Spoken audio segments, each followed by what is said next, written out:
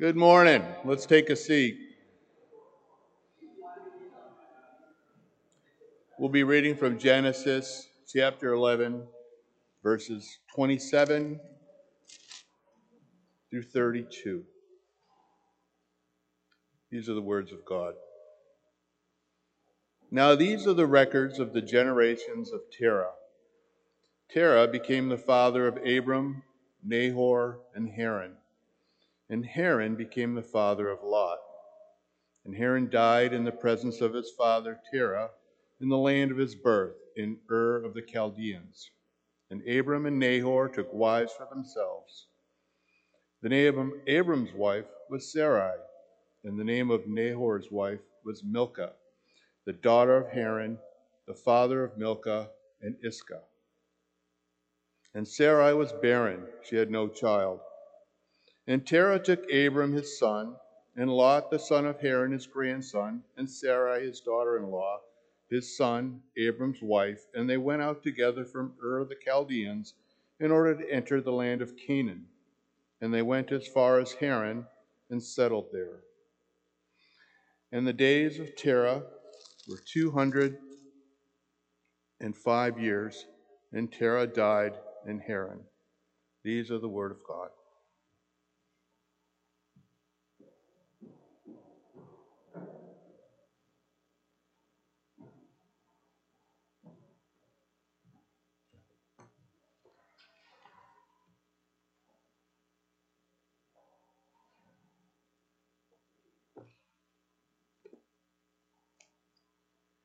Turn with me, if you would, to Genesis chapter 11, verse 27. Going into this message today, I've been blessed to be able to teach through another genealogy.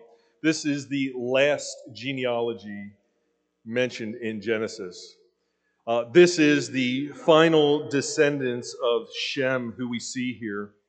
Up until this point in time, the things we have found in Genesis are creation. The amazing, miraculous act of God by speaking and creating everything that is seen, both the seen and the unseen. We saw in the creative act of God when he spoke or gave breath to man, gave him a job to do, to steward the earth, and gave him a wife, Eve, which led to the fall. Just a reminder with the fall, when they ate of the fruit, that when you read those texts, Adam was standing right next to Eve when she ate of the fruit. He wasn't somewhere off in the distance where she had to go search him out with the fruit in her hand and gave it to him. He was there observing. And the fall happened, and the promise came. If you look in Genesis chapter 3, verse 15, the proto-evangelion, the pre-gospel, the before gospel, before the gospel comes, and it says, the Lord says, I will put enmity between you and the woman, and between your seed and her seed, and he shall bruise you on the head, and you shall bruise him on the heel. The forerunner, the idea of the coming Messiah, the promise. And then we see a world that becomes more and more chaotic. A world that becomes more and more violent. A world where God can no longer stand what the people are doing. And in his sovereignty, he decides to save 8 out of all of them. And a worldwide flood occurs. There are literally corpses floating in the water. But for the 8 that are in a rudderless and sailless ship, a boat that has no means of steering, no means of propulsion. It is merely a salvific view. God has chosen to save these 8 and animals. He bears them through the flood over more than a year's period of time. And he says, "Go, be fruitful, and multiply." And much like Cain, what we find happening is that instead of scattering, we see that that people gather in a city like Cain did, the city of Babel, or Babel, depending on how you like to pronounce it. And God again enacts judgment on these people. He scatters them about the face of the earth. We see that all the nations come from here, and all the languages come from here. God's judgment again. He had told them to go about the earth, be fruitful, and multiply. So this narrative today, or rather this genealogy today, which we admit that at times genealogies can be somewhat difficult. They can be somewhat boring to our senses. It can be like opening up the Bible, the old family Bible, and looking down through and seeing some of your ancestors. You are interested for a minute or two, but then quickly you lose interest and you want to move on to something more exciting. John Weathersby last week, and previously with genealogies, he has given us this good advice. When you're reading through that, focus in on one of the people in the genealogy and trace that out and see where it leads you. Maybe nowhere. More than likely, it will lead you somewhere in the Scripture. But one thing we certainly see in the genealogy is God's sovereignty at play. God's plans at play. God's plans that will not be thwarted being worked out without regard to what we think. Now you'll note that the title of this message is Shadows of the Promise.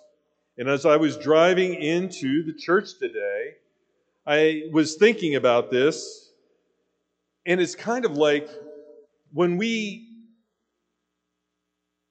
know, for example, when we look up at the sky, when we see all the stars, we can see the stars, we're like, wow, that's amazing. But the next night, it's cloudy. Do we think the stars have disappeared? Are they not there? But we know they're there behind all those clouds. We know that somewhere, if we could just get beyond those clouds, we could see those stars shining. And so it is with God's promises. Sometimes these promises are clouded. Sometimes we only see shadows of that promise. Yet they are clearly there. God's plans will not be thwarted. His plans will not veer off in odd directions. He will not go on a rabbit trail. Everything that happens with his salvific redemptive plan will always be exactly as he has deemed it to be. As an aside, we were in Sunday school class today speaking about the difficult doctrine of limited atonement, or you can call it also particular redemption. And the reminder is this, that the moment you came to salvific faith, the moment that you knew Jesus as Lord and Savior, that he has risen, that he has taken on the payment for your sins, that he has fulfilled the prophecies, the moment that you know Jesus, the day in your life that happened, the minute that happened, was exactly the right minute for it to happen. You might say to yourself, I wish I would have became a believer 10 years ago, and it would have saved me a bunch of heartache. But God, in his plan, in his promise, said that this is the right exact moment for this to happen, so that I will be glorified in that salvation. We will see similar things in this particular genealogy. Trust me, it is not boring if we look and see what's happening there. So we will see in this narrative, we will see three or perhaps a couple more aspects of that shadow of the promise that God gave in Genesis 3:15. It says in verse, and I'm just going to pick up in verse 25 and 26 just to come in. John had preached through those last week. And it says in 25, Nahor lived 119 years after he became the father of Terah, and he had other sons and daughters. And that's a good reminder when we look at genealogies in the Scripture, that the genealogies are very specific. They're recorded in a very specific way. They don't necessarily record every single person in that family line. They are recording people for a specific reason. And it all points to God's redemptive plan. Verse 26, Terah lived 70 years and became the father of Abram, Nahor, and Haran. Verse 27, where we pick up. We could say that this is a rocky start to a journey, what we have here. It says, now these are the records of the generation of Terah. Terah became the father of Abram, Nahor, and Haran became the father of Lot. Haran became the father of Lot. We know that from Joshua chapter 24, verse 2, and I apologize if that's not on the screen, sometimes when I give to our facilitators the scripture, after I've given it to them, I sometimes come up with other ones too. It just happens. But Joshua chapter 24, verse 2 tells us this, that at this time, that these people, Joshua said to his people, thus says the Lord, the God of Israel, from ancient times your fathers lived beyond the river, namely Terah, the father of Abraham, and the father of Nahor. Now Abraham is Abram. Right now he will have a name change. And the father of Nahor, and they served other gods. We will find out in the next verse that they are in the land of Ur. In the land of Ur, they serve moon gods. So they're pagans. They're non-God followers, or at best, without being too pejorative, they're perhaps like creasters. Only when convenient do they say anything about the Lord. But one thing we know for certain is that they are worshiping other gods, which will be a violation that we find out in Exodus. This is what they're doing. And it says here, Haran became the father of Lot. This person is strange that he's mentioned right here, but we know some things about Lot that I'm going to bring from forward just so we can see why this genealogy is important and why I would say we have a rocky start to the promise coming true. Lot, in Genesis chapter 19, verse 37, we will find that he has incestuous relations with his daughters. Now, I do find this interesting that this was not my initial part of this sermon, yet somehow earlier this week, I chuckled to myself anymore that I actually talked about this with some other men during Bible study, and here it shows up right in this message. Genesis chapter 19, verse 37 tells us this: the firstborn, Lot's firstborn, bore a son and called his name Moab. He is the father of the Moabites to this day. Verse 38, as for the younger, she also bore a son and called his name Ben-Ammi. He is the father of the sons of Ammon to this day. So this Lot that is mentioned back here, this Lot who gives a prominent place right in the beginning of the genealogy, remember the people that are named for a reason, and it says Haran became the father of Lot, this Lot who had incestuous relations with his daughters. Interestingly enough, Moab means in the Hebrew of his father. Translated further to my father is also your father. And Ben-Ami means the son of my ancestor, which also translates to my father is yours. So we have in the biblical record that this occurs and that these people are now known for their incest. Their names have been memorialized to do this. That this Lot who is mentioned right in the beginning of this genealogy, remember, we're all looking for this redemptive plan. We're looking for that star that's up there. We know it's somewhere out there shining, but the clouds we just can't see through the clouds. And this is a cloud. We can't help but see a cloud here. We can't even see the shadow of the redemptive story here with Lot, knowing what we know about Lot. Think about Deuteronomy chapter 23, verse 3. Deuteronomy 23, verse 3.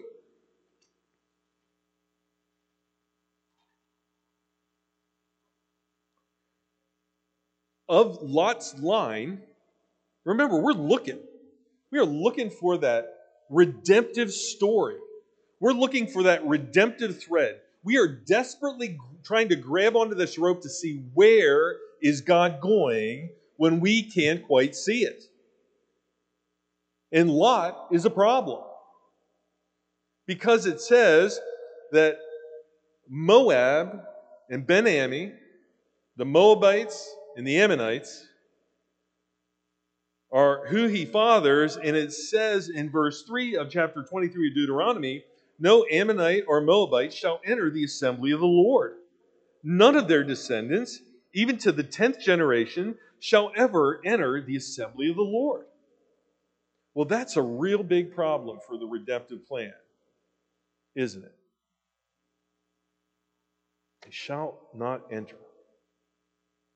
Now, we're going to veer off. We're going to take off this little road, this rocky start. We're going to pull over to the side. We're going to re-examine ourselves for 1 minute before we don't want to get in the weeds. We don't want to take a wrong exit, right? We're just going to pull over on this idea because we want to just think about, and we're not going to turn there, we just want to think about the book of Ruth. Just for a moment, just a tiny thing, just to kind of vector us in. We also want to say this, that no Moabite or Ammonite will enter the assembly of the Lord. Yet there is sometimes entering of the assembly of the Lord when they believe in the Lord. And we see that in Ruth, because Ruth is from Moab. Ruth is a Moabite.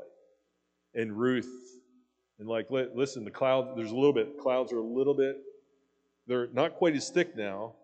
Because when I say Ruth, and she comes from Moab, we're kind of seeing it flickering through because we know Ruth is key to Jesus. And so we see a little light. We got a little light on this thing. But man, the clouds are thick. It's hard to see that redemptive thread. It's hard. It's hard to even see the shadows of the redemptive plan when we talk about Lot. This line of Lot will certainly be in contrast to the line of Abram. And understand that Abram isn't perfect either, but he's going to be a big subject for next week. But we do know this, the Moabites, the Ammonites are one of those that were certainly the bane or a problem to the existence of Israel. They would consistently have problems with them and their pagan ways. They would consistently ignore the command of God, and they would marry people from these tribes, these pagan tribes, and they would run into all sorts of problems. Moab itself would lead Israel into the worship of Baal. Baal is the storm god of the Moabites. Astarte would be the name. It was a fertility god, him and the prostitutes that he had. They would sacrifice children for the fertility of their fields and their crops. Israel would marry into those families. If you look at Numbers, and we'll go to Numbers chapter 23 first, then we'll go to 25. The Ammonites and the Moabites would also hire Balaam. You remember Balaam and Balaam's donkey or Balaam's ass to curse Israel too. Right? You find that in Numbers chapter 23. And then in Numbers chapter 25, verses 1 through 3, you find these words.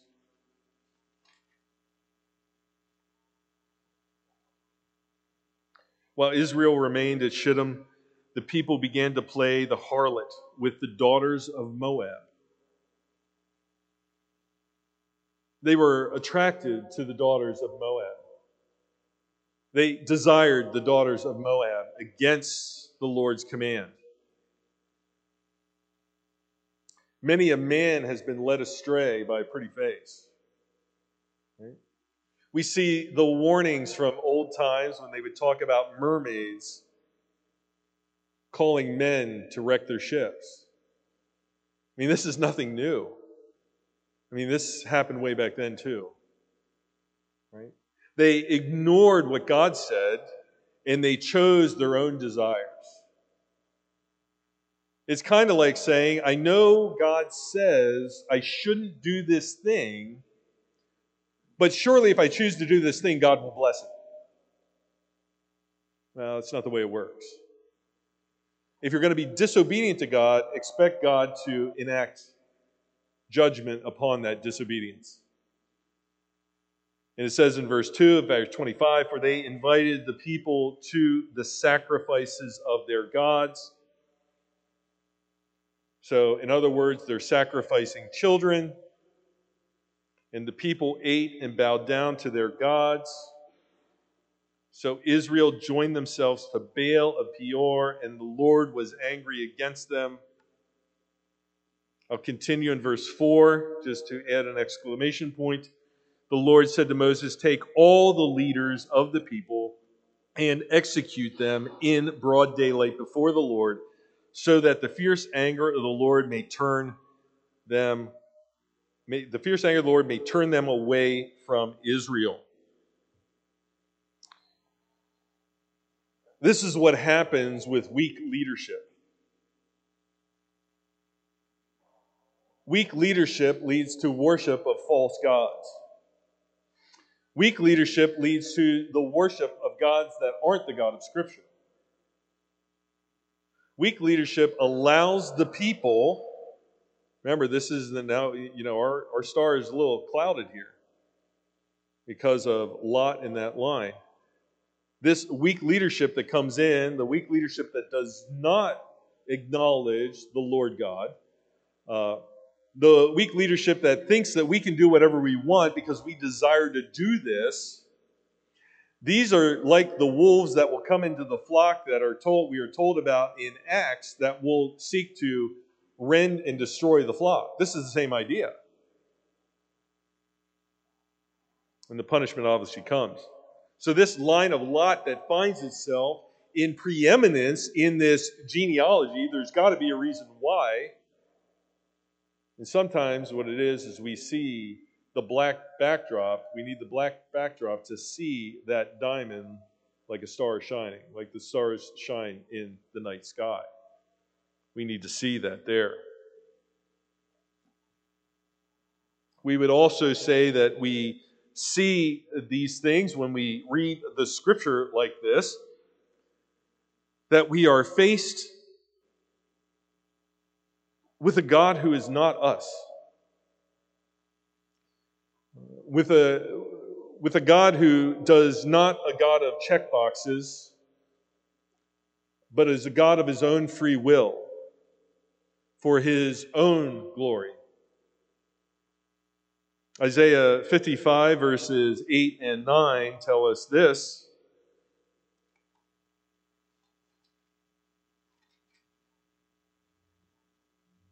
For my thoughts are not your thoughts, this is the Lord God speaking, nor are your ways my ways, declares the Lord. For as the heavens are higher than the earth, so are my ways higher than your ways, and my thoughts than your thoughts. So when we look at these genealogies and we see Lot mentioned there in the preeminent place, we should say to ourselves, well, that is odd. And we should also say to ourselves, I wonder what God is going to do. Because he promised. How is he going to do it?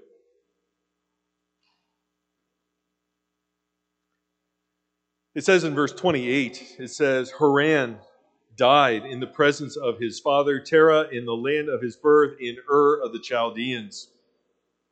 That land of moon worshippers. He is now dead. It is a pagan country.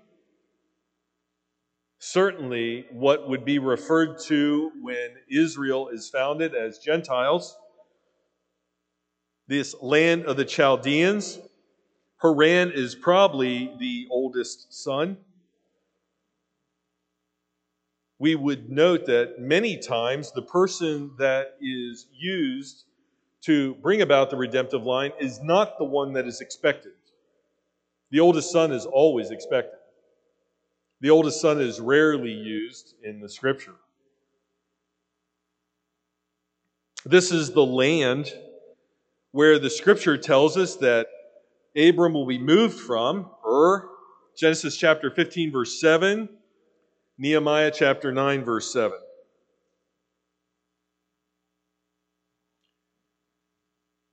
This pagan land with pagan worshipers, with God followers who are not really God followers, who are probably worshiping all these pagan gods. Yet somehow that shadow of the hope of the redemptive line is still there. And now we're going to see a glimmer of hope. We had a rocky start, and now we're going to see a little shining, a little flickering. The clouds are going to part a little bit more. We're going to see something more in the scripture about this, in this narrative, in this genealogy. Because it says in verse 29, we remember that people are mentioned for a specific reason in the genealogies, because it's going to all somehow point to that redemptive plan of God of Genesis 3:15. Verse 29, Abram and Nahor took wives for themselves. The name of Abram's wife was Sarai, and the name of Nahor's wife was Milcah.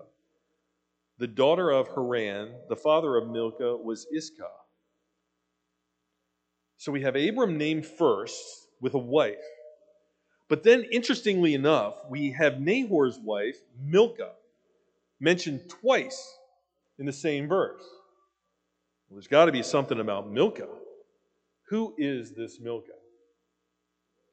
Now, I'm not going to let that sit too long, but just note we have two key women with regard to redemption in this particular verse, verse 29. Milcah and Sarai. But why Milcah? Milcah is the grandmother of who? Rebekah. Milcah is the grandmother of Rebekah. Who will Rebekah marry? Isaac. There is our connection, right? Remember, these Israelites are receiving this book. God's Spirit working in Moses. He's writing this out. They are receiving this book as they are going to enter into the promised land. They're getting their backstory into the promised land. It's like watching, they're literally living these events of God's great, magnificent plan of taking them out of Egypt. And it's like this book comes is when you're watching a series and all of a sudden we're getting the backstory. We're expecting the next chapter, but now we've got the backstory that's coming in. Here, I want to tell you this just so you know where you're headed to and why. And he says here that you guys all know the story of Isaac, Rebekah. Well, Rebekah's grandmother was Milcah. And she's right here in the 11th chapter of Genesis. She is right here in a prominent place right after Lot. And we all know what comes from Lot. Big problems for us. But here's Milcah. The clouds are parting a little bit. We see that glimmering star of hope, right? We're seeing that light come in. Milcah, I remember Milcah, Rebekah, Isaac. Boy, there's something that's going on here. What is God doing? I'm going to grab onto this thread and I'm going to chase this down. I'm going to look at this and see what is happening. Sounds pretty good. The father of Milcah was Iscah. But then verse 30 throws us for a loop. Sarah was barren. She had no child. This standalone sentence. It's just thrown out there, just thrown on the table. We mention these two people. We mention these two women, and now Sarah was barren. She had no child. How does this possibly play into God's redemptive plan? This makes no sense. This is not the way I would write a story. God's ways are not our ways. God is painting a beautiful picture. He is weaving a tapestry that with this thread that goes through it. With no errant turns, with no errant U-turns, with no stops along the way, all with a particular plan that leads from one end of the Scripture to the ascended Christ sitting on the throne, interceding for all believers. And it's right here.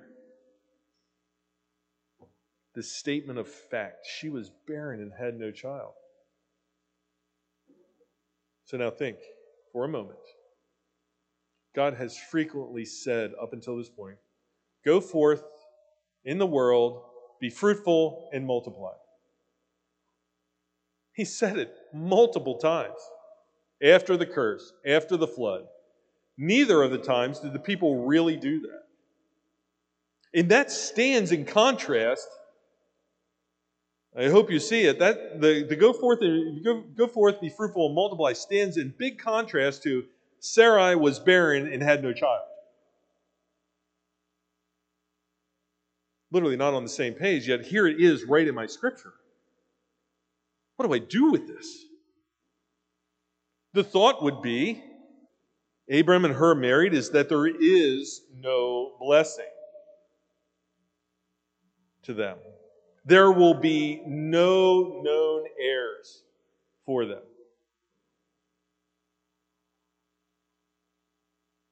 Just thrown out there as she was barren. And in case you didn't know what barren meant, she had no child. It's almost emphatic to make certain that you don't miss this part.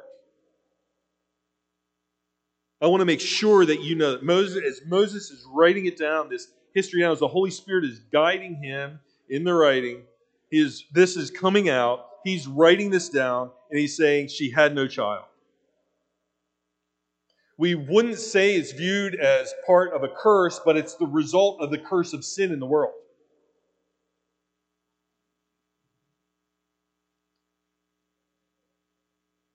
It's certainly in contrast to the line of Lot, who had children, who will be incestuous, who will be the father of nations that cause problems for Israel.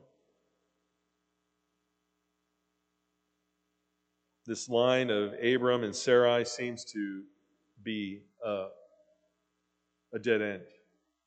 We've almost like you're coming down the highway and you just pulled off in one of those runaway truck things.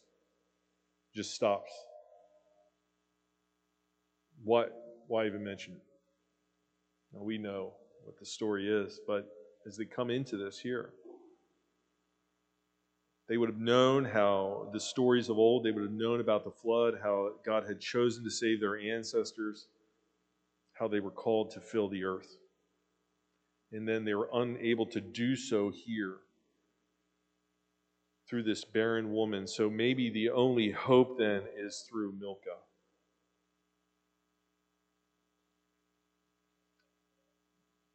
Then we come into verse 31.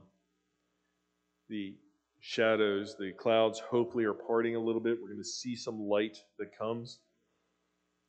Terah took Abram, his son, and Lot, the son of Haran, his grandson, and Sarai, his daughter-in-law. Notice how Sarai is now mentioned for a second time. She wasn't left behind. She is right there with him. Also took his son Abram's wife, and they went out together from Ur. Remember the moon worshippers in Ur of the Chaldeans, in order to enter the land of Canaan. And they went as far as Haran and settled there. So their trip is now north and west about 500 miles. North and west about 500 miles. God is pulling them out of one pagan land and He's moving them. We don't see the full picture yet. We don't see the drawing that God is doing yet, the fullness of it. We don't see the end point of it, but we trust in what God is doing because He promised that He would do this. He promised that He would do this thing, and He would fix the problem Himself. Spoiler alert. And He's going to use a childless couple to do it.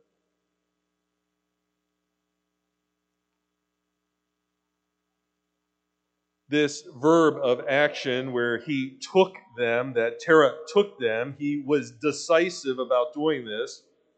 We don't know the reasons right from this text, but Acts chapter 7, verse 2 through 4 tells us a little bit. This is Stephen's sermon right before he's stoned.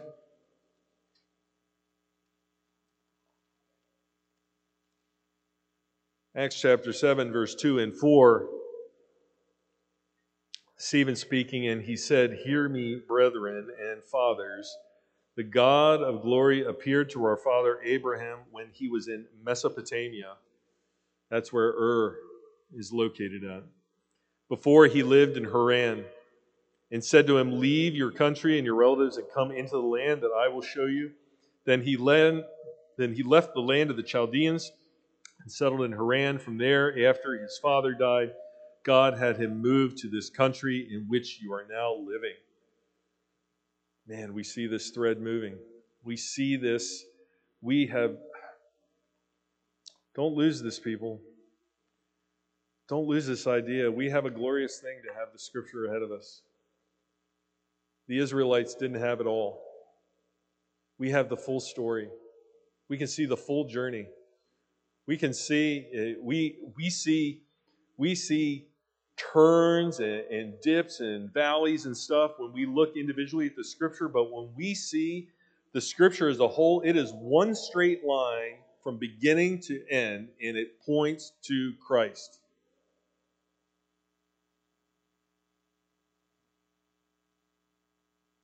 It is fascinating when we see this and consider Hebrews chapter 11, verses 8 through 10.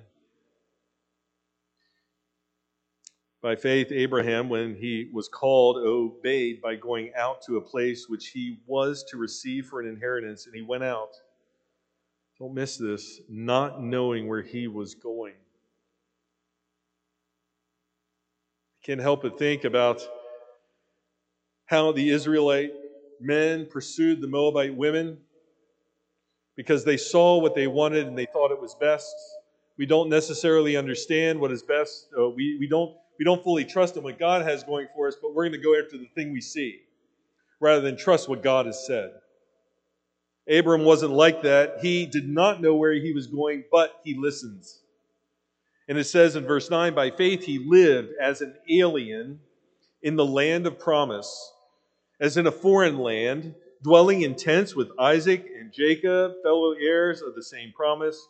For he was looking for the city which has foundations, whose architect and builder is God. Do not miss that alien reference.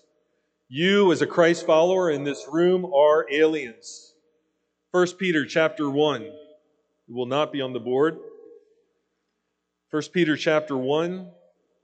The way that the Apostle Peter addresses the believers in this chapter, or this book, says, Peter, an apostle of Jesus Christ, to those who reside as aliens, scattered throughout Pontus, Galatia, Cappadocia, Asia, Bithynia, who are chosen. As Christ followers, you are that stranger in a strange land. You live with your relatives and your friends that are non-Christ followers, and to you, you are alien to them. You do things differently. You handle things differently. You work differently. You are not like them. We see the shadows of that in the story of Abram. If we continue in Acts chapter 7, and we pick up in verse 3 and 4, when God says, and leave your country and your relatives and come into the land that I will show you, in verse 4, then he left the land of the Chaldeans and settled in Haran. From there, after his father died, God had him move to this country into which you are now living. Stephen pulling tight that thread so that he can see from the beginning to the end this Christ who he is preaching. That this shadow of hope is becoming a bright star, that is not just a just darkness that we can see, but you can see the brightness that is Christ Jesus. Genesis chapter 11, verse 32 ends with the days of Terah were 205 years, and Terah died in Haran. His journey had ended there. But God's mission was certainly not over.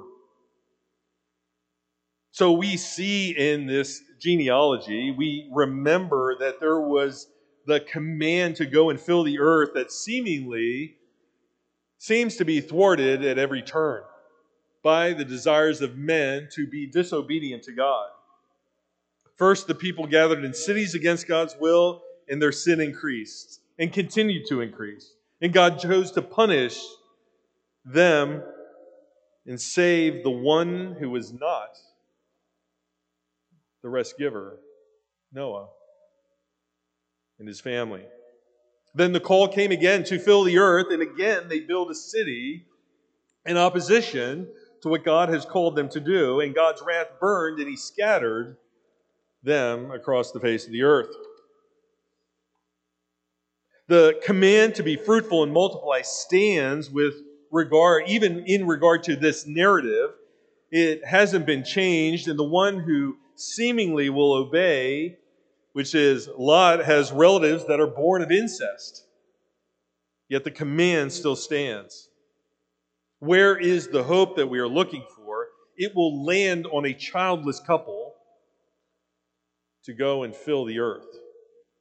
It will land in a barren womb to go and be the father of nations. It will land on a seemingly impossible situation. And I could just picture Stephen picking up that thread and pulling it tight. Don't you see where it started and how it comes right to Jesus Christ? God uses the foolish things of the world to shame the wise. He uses the disreputable to shame the reputable. He uses the things that are not to shame the things that are. And he will use a childless couple to bless the nations. 1 Corinthians chapter 1, verse 26. 1 Corinthians chapter 1, verse 26.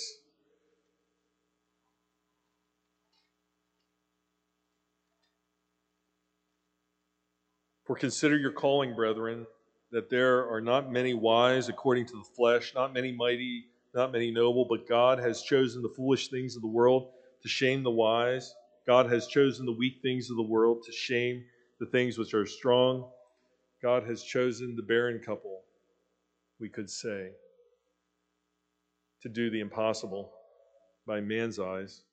Verse 28, and has chosen the base things of the world and the despised. God has chosen the things that are not, so that he may nullify the things that are, so that no man may boast before God.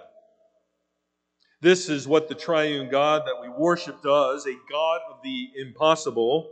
For while we were yet sinners, Christ died for us. God uses the unlikely to enact his salvation. And as Stephen Howard and I were sharing scripture, sharing some quotes this week, I could not help but use this one from Thomas Brooks. It just seems to fit. And Thomas Brooks says this, it is very observable that the eagle and the lion, those brave creatures, were not offered in sacrifice unto God, but the poor lamb and dove, to denote that God regards not high and lofty spirits, but meek, poor, contemptible spirits God will accept. We should look to this story and see the sovereignty of God. We should look to this story, this narrative, this genealogy, and understand the sure hope that we have in God's promises. We should look to the story and find strength in our calling as Christ followers. We should look to this story and see it as the story of our family. We should look to this story with wonder and amazement, not seeing a shadow or glimmer of hope, but a bright hope shining. In the amazement for the mercy and grace that God shows to the unworthy, we only need to look at Abram and Sarai. We only need to look to ourselves as unworthy. We should go and fill the earth with fellow believers, telling them about our Lord and Savior. The calling to fill the earth is filling them with Christ followers, to make disciples, to call them from the highways and the byways.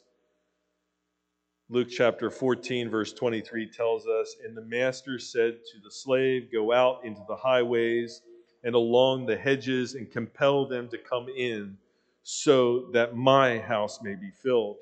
That is our charge as Christ followers today. And if you do not know Jesus Christ, I am begging you to come. Come to Jesus. Cast your burden at the cross. Cling to that cross and know that he is a complete Savior, a full Savior, a Savior that requires no work of your own, that he saves completely and fully and for eternity. Let's bow our heads. Father God, we thank you for your word. We thank you for these narratives, these genealogies. We thank you for the ability to understand what you're saying. We ask for your ability to trust and believe. Like the man said, I believe, but help me with my unbelief.